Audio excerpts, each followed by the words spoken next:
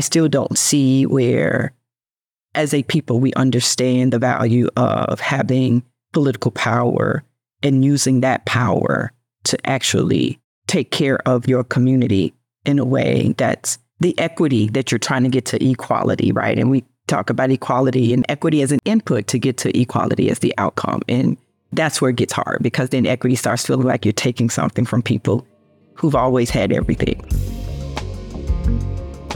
Systems are made up of people, and people have biases.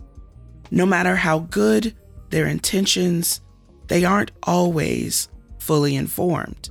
This is true in philanthropy and politics. And as we all know, there is a great deal of power in philanthropy and politics. So the degree to which they are informed by equity or practice equity has real implications for all of us. Coming up, you'll hear from Tomeka Hart Wigginton, who has worked to improve education outcomes and social and economic mobility at the local and national level. Tomeka founded the HarWigg Group in 2023. She'll be focusing on building strategic partnerships to support the public sector in better serving its citizens. We're about to have an honest conversation about what it takes to advance equity in philanthropy and politics. I'm Dr. Adriane Johnson-Williams, and this is Equitable.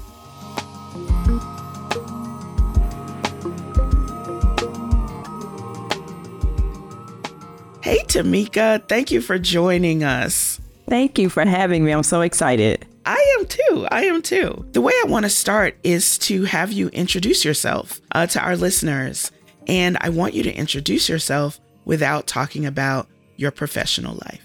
All right. Thank you. Hi. So I'm excited to be here today with you, Adriane. As I said, I'm Tomeka Hart Wigginton. I am a native Memphian. I am a child of Earhart and Willie C. Hart, rest his soul. I was born and raised in poverty in Memphis, actually, and lived in two key historic communities in Memphis. One historic was North Memphis, and then we moved to Fraser community in Memphis, and it was working white when we moved there and became working and poor Black a few short years later. It's indicative of what was happening in Memphis at the time, white flight.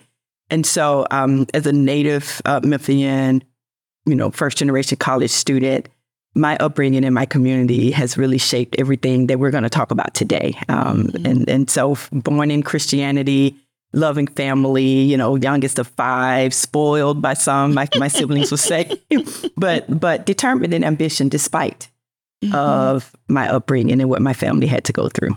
Mm-hmm. Thank you for that. So now let's hear about your professional life. So tell us a little bit about your career path.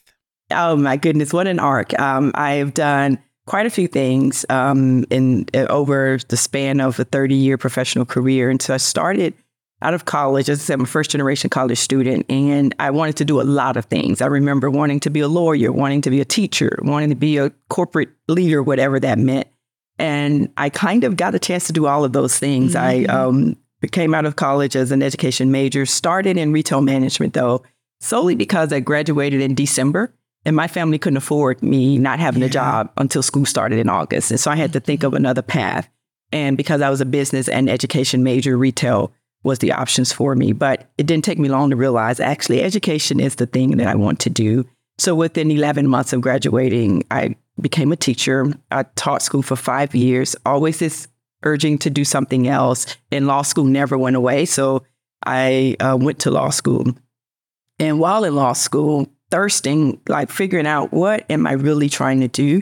By my third year law school age, I realized, well, I'm not going to be a lawyer forever. Like I'm going to practice, but I knew that wasn't what I was trying to, it wasn't my mission in life. And it was around my second year as a lawyer when I realized education actually is the problem of the world where I seek to work that I would love to solve, but not as a classroom teacher. And that led me to running for school board. And so that began my political trajectory, served on the school board, left my law practice, got into community work. And so I was, leading and running nonprofits at the local level, at the national level, and then landed in philanthropy. Again, based in this conversation out of a desire to see Black-led organizations get what they deserve and earn, and realize we can't if we don't have people with a different mindset working in philanthropy. And so I worked in multiple philanthropies, and now I'm a consultant trying to help public sector philanthropy and nonprofits really understand this very work that we're talking about today.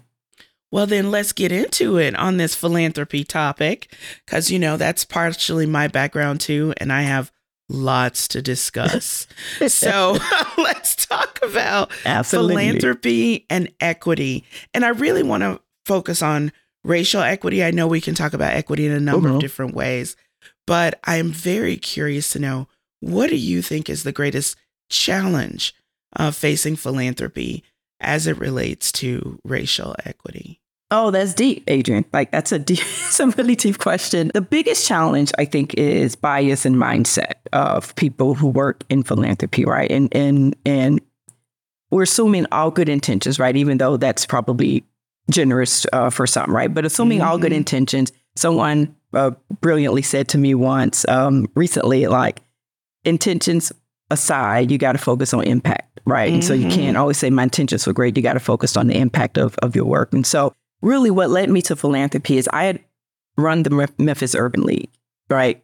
I left the Memphis Urban League and I went to work for Teach for America. So I affectionately say I went from Black space to white space, right, in my work. And many of us who worked in community always said, it just seemed like white people have it easy to raise money, and that was a belief. And then I went to work for Teach for America, and we realized, I saw it was in real time, how easier, I would say, compared to Black-led organization, it was for white-led organizations to just have trust and, respect and money, right, to do the things that they need to do. Yes. So I started saying, we need more of us in philanthropy. And about 4 years later, I landed in philanthropy because I wanted to be in the room. I realized if we're not in the room, if we don't have the perspective of community, and we can bring that along with us, even when community can't be fully in the room with us, that we're there to represent. So part of it was the realization that people just honestly believe that capacity for white organizations just meant that, right? People and things.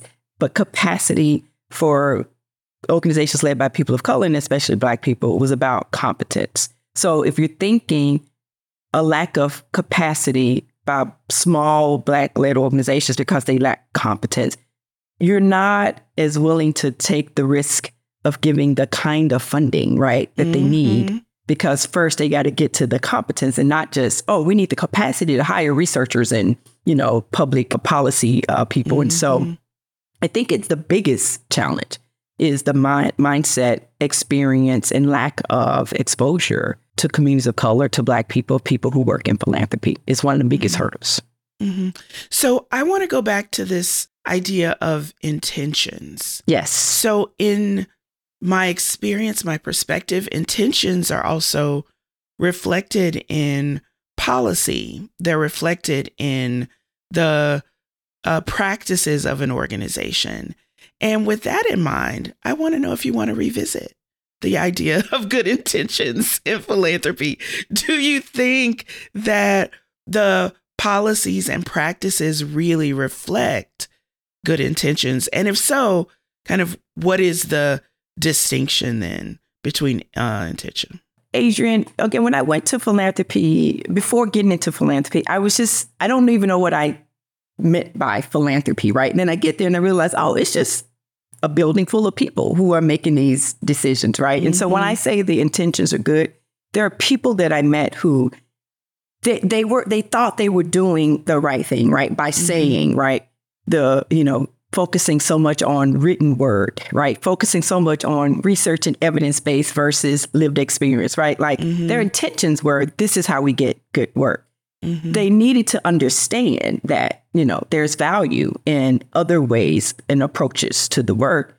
But when you have lacked any level of actual, being exposed to people who think and have different experiences than you, then it is about the impact. So, but at the systems level of philanthropy, I absolutely believe that until we tackle those systems level, those policies, right?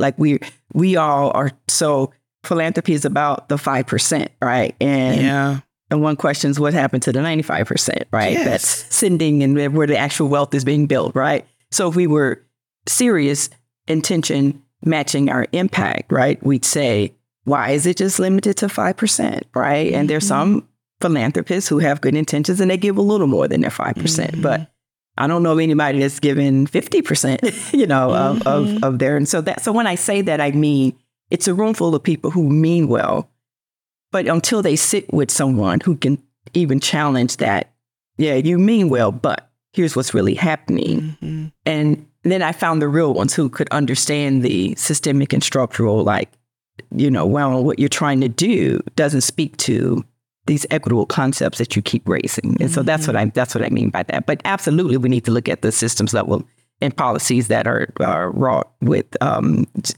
it's the same. I say for philanthropy to truly do what it says it's trying to do, it means acknowledging that the same system that keeps them in generational wealth is what's keeping people in generational poverty.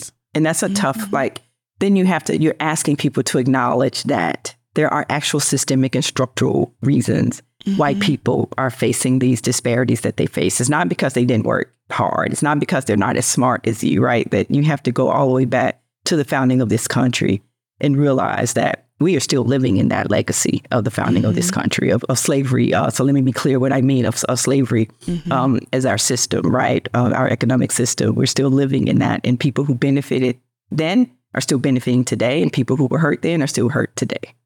Yes. This point about the benefits of folks who have this generational wealth to give away, and even the foundations where the families aren't even involved anymore. Yeah. It's still the same impact of the history. What I've been curious about, and what I say a lot, I say this all the time, you've probably heard me say it many times, is that when families and donors are the people making the money, when they're still making the money and they're still in the economic system, they are even less inclined to do truly impactful work, invest in things like advocacy and large changes in systems, because that would actually diminish their capacity to secure the kind of wealth they've usually been securing. Yes. So when you think about that, what do you think of the kind of conversations we could be having with philanthropists, meaning the people who really make the money and have the money, to help them see the impact they could be having and to help them interrogate their motivations? Yeah. And so it's just, it's really, the answer was in the question, right? So I was really, my entry into philanthropy was at the world's largest philanthropy, right? I worked for 4 years at the Bill and Melinda Gates Foundation. And I also had the distinct honor of being able, my portfolio was called the Civil Rights and Equity Portfolio. So I went into philanthropy in a way to do exactly what I went to philanthropy to do, right? Exactly. I laugh and joke that in my interviews, I said, I just want to make it clear. Me coming here would mean I am trying to get as much of your money as possible to Black and brown organizations. And finally, the hiring manager said, well, that's the job, right? That's what your job is. And also, I say that because you mentioned advocacy, funding advocacy. Gates was one of the few organizations that was actually funding advocacy. And that was, I funded civil rights and equity organizations that were working on education advocacy. Now, that's noble and that's great, right? Because I was able to help, and I came in on a legacy of leaders before me, but I was able to help even shepherd just a little differently of what that could look like. And it's honoring what these organizations are already doing, what they've been doing, some of them for 100 years, over 100 years, and recognizing their unique position to understand the communities because they're on the ground. Like they're national organizations, but they had to feel this on the ground. Yeah. The challenge was still, it was advocacy around what we have decided needs to happen. Come back to good intentions, right? So advocacy around what it means to have great teachers in classrooms. That's needed. You can't improve public education without having great teachers in classrooms. Advocacy around funding for higher ed, those kinds of things, right? So it's not like we weren't advocating for the right things. What we would never have advocated for in general, and I'm not just speaking specifically about Gates, I don't hear enough philanthropy advocating for a different tax system that says investment income is still income. It should be taxed, right? As labor income, right? That, capital from investments and what other we define as brilliance, that's brilliant than labor, right? Yeah. Taxed differently, right? So we're not doing that. But part of it is because we do have to have the conversations of how do you help people who've always benefited from a system to not see that it wasn't that you just worked hard, right? And that's not to take away from, yes, there are a lot of people who could benefit from the system who are not, because they're not working hard. So there are people who are working hard and they benefit from the system, but acknowledging that the system was so set up for you to benefit that you can't go into some communities and wonder why their community look like it looks without talking about redlining, wondering why, when you realize that in this country, we've allowed government and banks and everything to just disinvest and ignore communities, right? Where we have ordinance that say one thing can happen on this side of the city, but not that side of the city. Like until we're advocating for it at the systems level, and that systems level work, that's different than saying, I'm going to make sure we have great teachers. That's great and noble, and we need to do that. But that's different than saying, I'm going to make sure public education equitably funds communities and students and schools based on exactly what those students and communities need versus some level of here's the per pupil and every kid in every school gets the same per pupil amount. That's not equity. That is different than equity. So I want to take a little shift then from this discussion about advocacy into politics. Let's talk politics. So say a little bit more about your experience in politics, and then move into politics and equity. I haven't finished, but I'm loving your book. I'm sure you didn't expect me to come on and plug the book, but you make a point in the book about diversity, and you can have diversity, but that still doesn't mean you have an equity or inclusion. And so I'm going to put a pincushion there and come back to it with politics. And again, so I ran for politics, not from, again, I don't have anybody in my family that had been in politics. I fully didn't even understand the power of politics until I ran and won. And now I'm situated.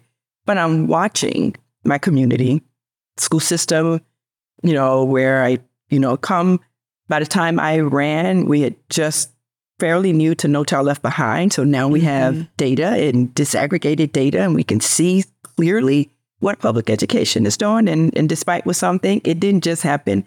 That data didn't just come to life because George Bush, brought in No Child Left Behind. No Child Left Behind just flashed a light on what was already happening and had been happening for decades. And since the founding of public education, because public education has always been about poor people. At one point, it was just about poor white people. And then when it became about poor Black people, then it just became about people of color mostly, right? And still poor. So I'm watching and I'm trying to understand. And what I saw in Memphis is there's a lot of Black political power. So I thought, right, there was a bunch of people. At that point, the mayor was Black, right? When I ran, the city and county mayor were Black. The Congress, the member of Congress was Black. And so I'm thinking like, wow, okay, we have a lot of, political power. But why hasn't that translated to other kinds of power? I wasn't seeing other kinds of power, capital, economic, any. And so, but I ran just because I thought, I'm a former teacher, I'm now a lawyer, I think I could be a good school board member. It's when I won and I'm on, and now again, I'm joining a body in this community where it's majority Black people. And you still talking about such racial inequity, wrought racial inequity, racial discrimination, like outright, from how we contract and do business, lack of any focus around, like coordinated focus around wealth creation, Black wealth creation, and lack of understanding that white wealth also came from government. People act like it came from something else. Every piece of what we have, first, again, a government that allowed, hundreds of years of free labor. Yeah. Then a government that allowed, the deconstruction of Reconstruction, right? Then a government that allowed Jim Crow, a government that created GI Bills and every other thing that created the white middle class that denied it for people of color. So when I got in and I started talking about our ability to create wealth, people, that's not what politics does. And I was like, first of all, government only gets its wealth from the people. So government should be returning that wealth equitably to the people. And so my experience, it was one of the most, I served 9 years on the school board. It's one of the most rewarding things I've ever done, even as hard as it was, even as, feel like didn't get anywhere near the things done that I dreamed that we could do. But I learned a lot about systems. And I had an eye-opening to how difficult it is to be an individual and think you can change the system. But the rewarding work of trying to mobilize others to change the system, and that mobilization still takes forever. And you can't, because you mobilize and got one thing done, doesn't mean you're done, right? You got to keep mobilizing. But in this community, specifically in Memphis, I still don't see where, as a people, we understand the value of having political power and using that power to actually take care of your community in a way that's the equity that you're trying to get to equality, right? And we talk about equality and equity as an input to get to equality as the outcome. And that's where it gets hard, because then equity starts feeling like you're taking something from people who've always had everything. So. Oh, that's a really good thing to bring up, particularly when it relates to politics and the kind of fights we get into. I often say that we find it hard to have conversations about the fact that there is a sense of loss in conversations around equity. I remember in a sense of, attack and kind of guilting, all of those things. And sometimes we like to deny them or push them aside and say, let's not worry about that. That's not really what's going on. But it's really what's going on. Yes. Just as you said in philanthropy that there are individual people moving this system forward, there are individual people who are going to be impacted by shifts towards equity. And have you had conversations with folks who struggle with that, right? Who, I know in politics, you're really talking to people across the political spectrum. Have you had those conversations, and what have they been like? Yes. Yes. And I can do that with a quick story, an example of that. And so, as you know, in Memphis, we have our beloved optional school program, right? Yes. And for your listeners, our optional schools are really just schools that are academically challenging. And the fact that we call them optional should be, as telling. And they came about, as I understand the history, in response to white flight. So they were designed to keep at the, not at the time of Brown versus Board of Education, but at the 15, 16 years later, when it was actually, okay, you must implement this new right, and you actually must integrate your schools. And busing was the most creative way we could come up with. Well, white flight and white people in Memphis decided, I will go to an independent school and create a lot of them, other than go to school with these Black students who now have the right to go to whatever school. So in response to that, the Memphis City schools then created these optional schools. And it was like, if we create these pockets of good schools, we could keep white people in. How that was the case? Because you can point to where the optional schools are, right? And so for every community where there's an optional school, it's mostly, at least then, it was white middle class communities. And so even in that, the decision was that they deserve good schools, but we're not going to think about what needs to happen in the North, in the South, and other pieces of the community.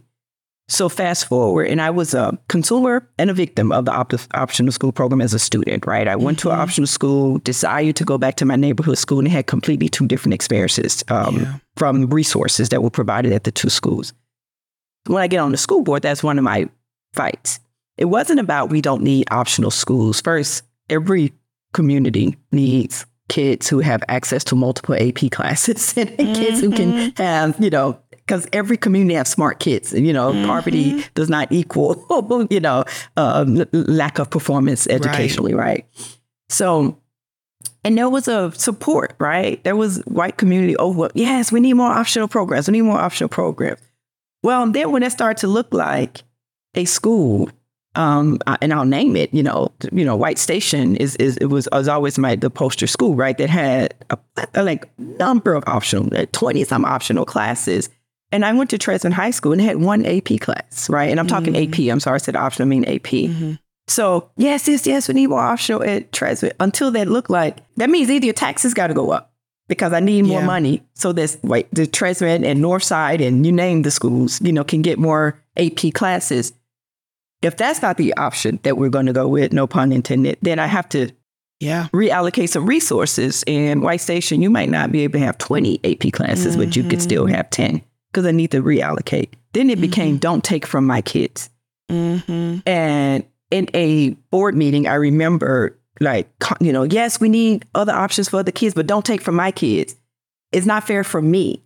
My family worked hard for my kids. And so for that to feel like if we give more students access to something that's taken away from others, and that's when I started realizing, we actually do have this kind of scarcity mindset around good education, that if everybody gets a good education, then the value of my good education is less, right? And I remember talking to somebody, I said, we're not talking about diamonds here. Like, it's not rare. Right. Like, everybody in this community can have access to a really good education, and it benefits everybody. Like the more we have, AP doesn't devalue yours. And so having the conversation around the optional program where we were trying to change, where people would first complain about spending the night at the school, but also as a badge of honor. Yeah. To say I spent all night at the school, and then we was like, well, let's go to a lottery system. And then people like, oh no, I'm okay with spending the night at the school because lottery means you take away the advantage I have. And the advantage I have is that I have a job where somebody in my family can spend the night at the school. Where so other say families more about can't. What that means, spend the night at the school. What is that? So our optional program, because again, we have made it scarce. There are not enough seats for everyone who wants to have their child in one of these programs. So if you have 500 seats, I'm just making a number up, but 1,000 people who want them, right? People started camping out. It was not a school system policy, right? People on their own created a system where they would camp out because you have to actually be in line to get your application. And it was kind of first come, first serve, if you will.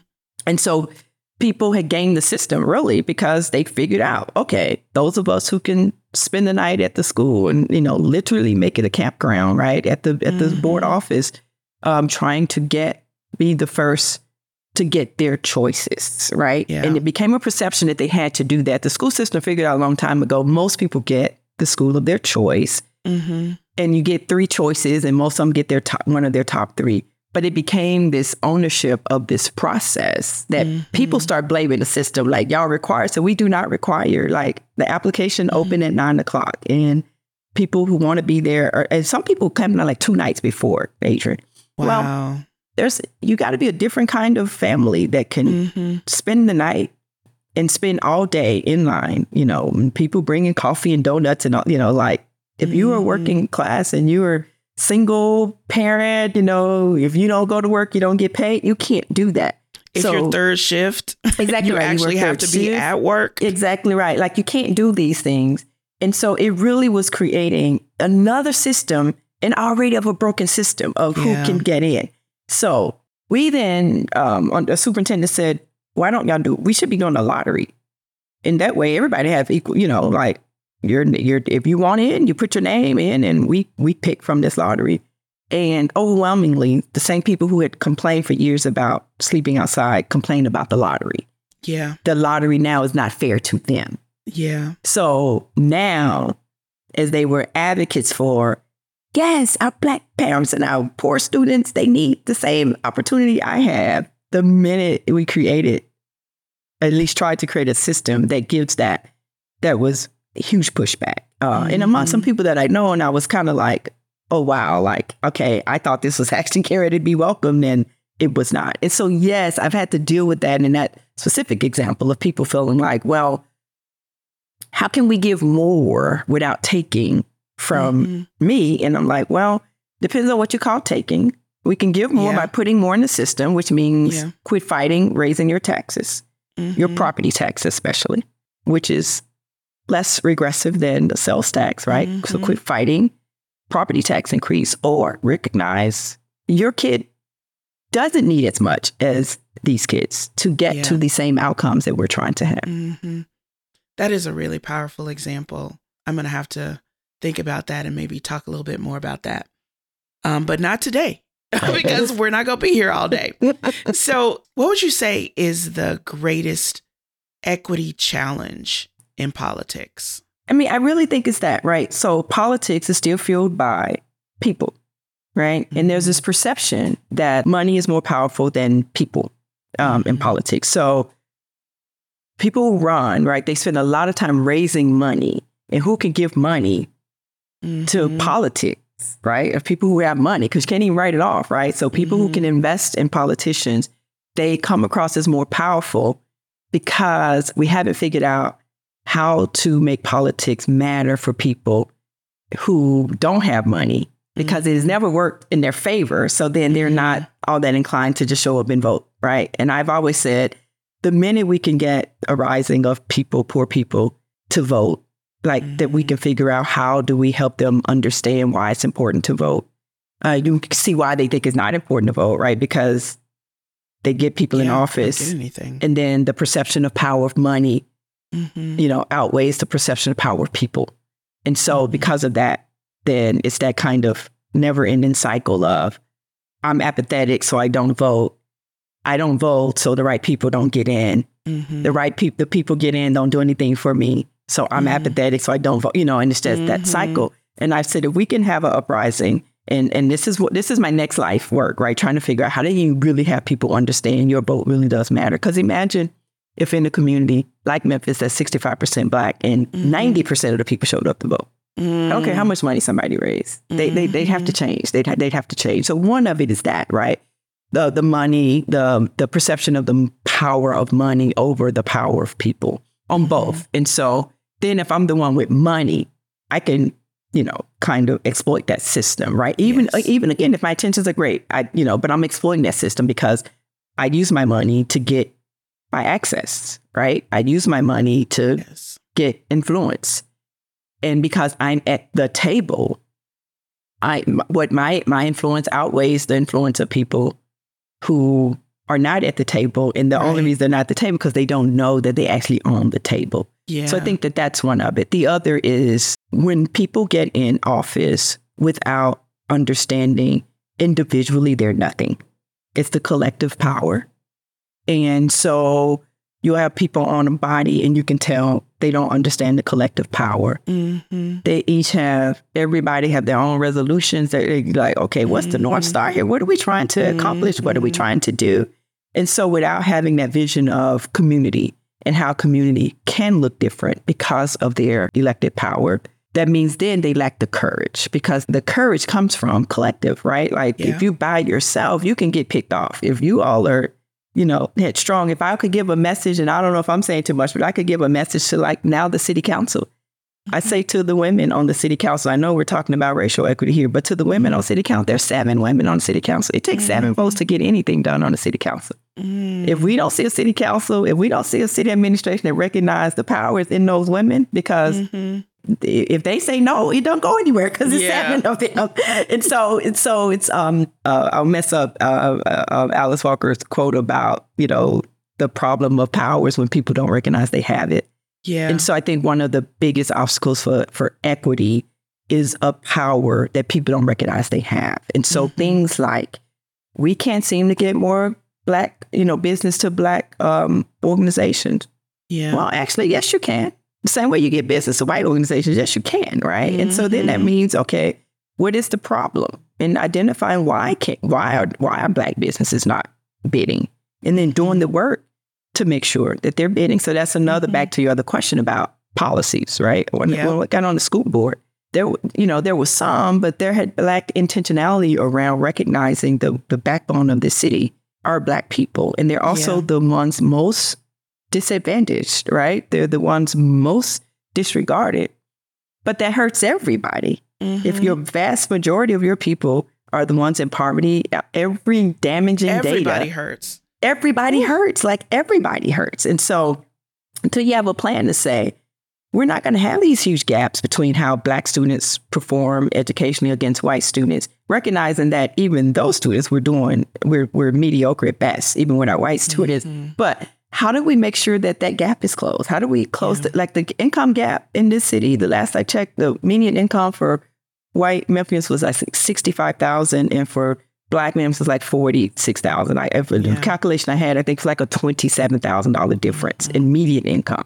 Imagine if you close that gap. The benefit, I don't know how we can't realize that benefits everybody. If everybody's making more. The entire city. Yes, the entire city. So part of it, I think, is a lack of political will. It's not a lack of policies. There are policies about, you can go to any urban, Brookings, everybody got the policies. You can go, what makes cities smart. You can go look up all of those things. School systems, we know what to do. Yeah. It's to having the political courage and will to do it, and having people who would quit running to be re-elected. And like I used to tell people call me, I voted for you. I said, thank you, but you don't have to next time, right? Like, let me take this power back, because you can't get me with that one, because what I'm going to do is do what I need to do, even if it means not being re-elected. And if we can have more people with that kind of courage to say, this thing may mean I don't get re-elected, but I'm going to do it because it really is about racial equity for the community that needs it so badly. Oh, that is powerful. That is really powerful. And not enough people say that, think that, live in that, but it is really important. Okay. So now we're down to our final questions. There are 2 of them. What is your definition of equity, and how does it show up in your life and your work?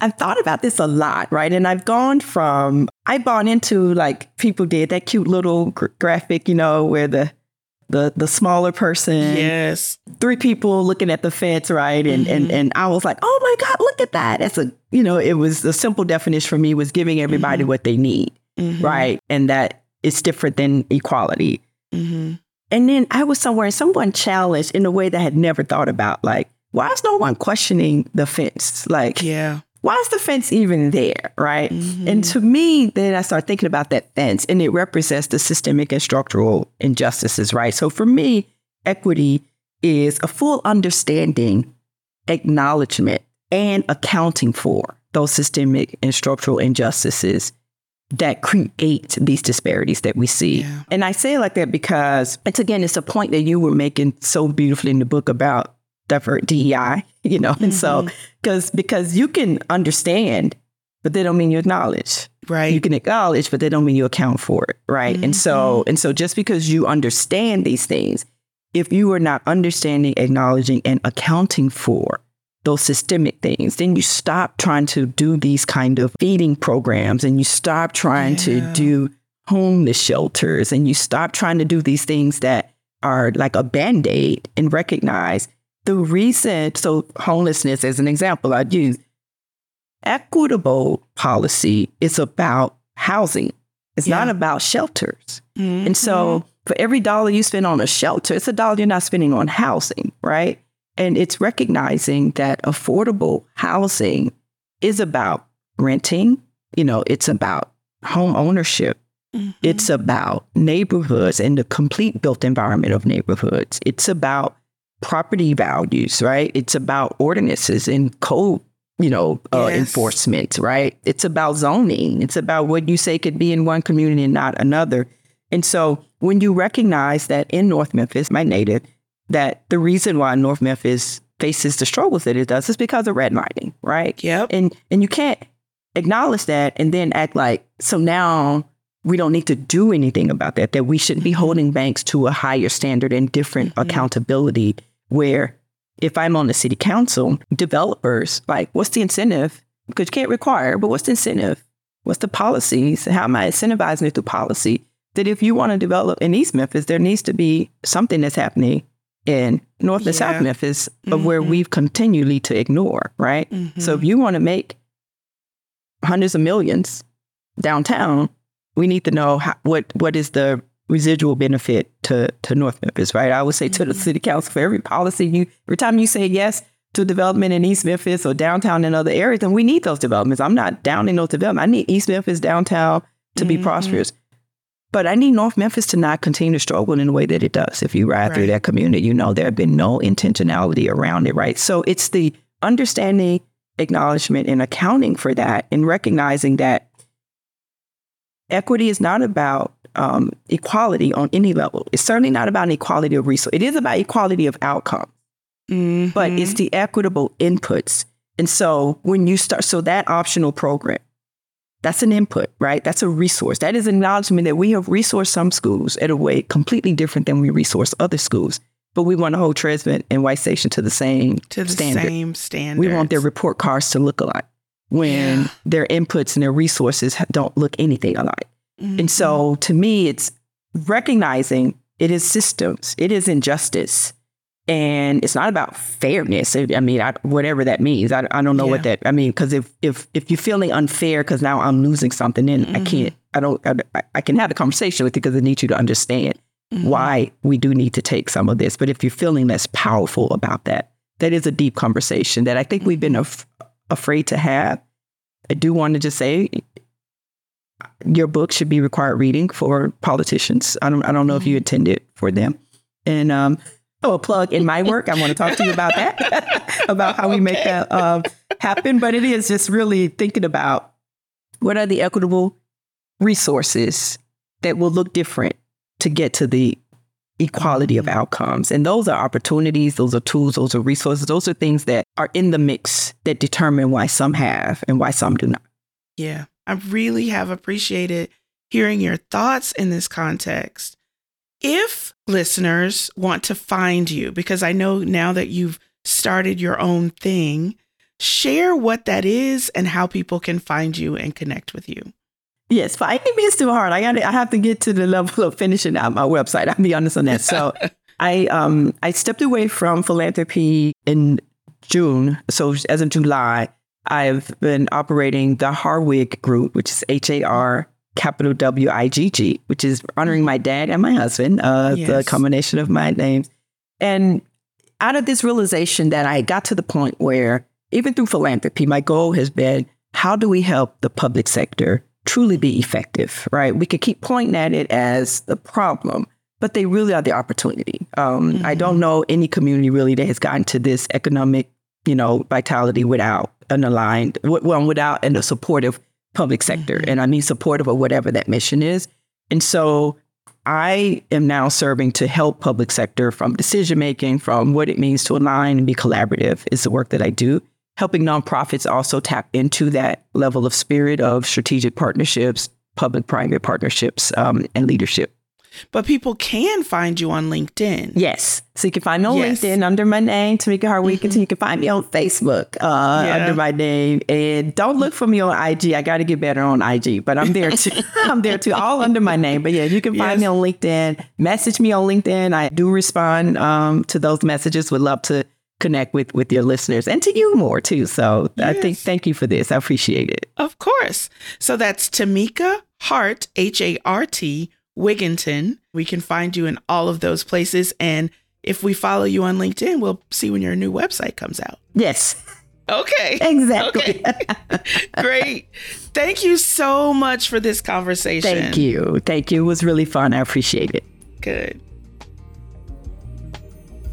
Thank you for joining me for this episode of Equitable. To connect and see the work we do to make equity actionable, and to find all episodes of this podcast, visit standpointconsulting.com. You can also follow us on social media at Standpoint Consulting.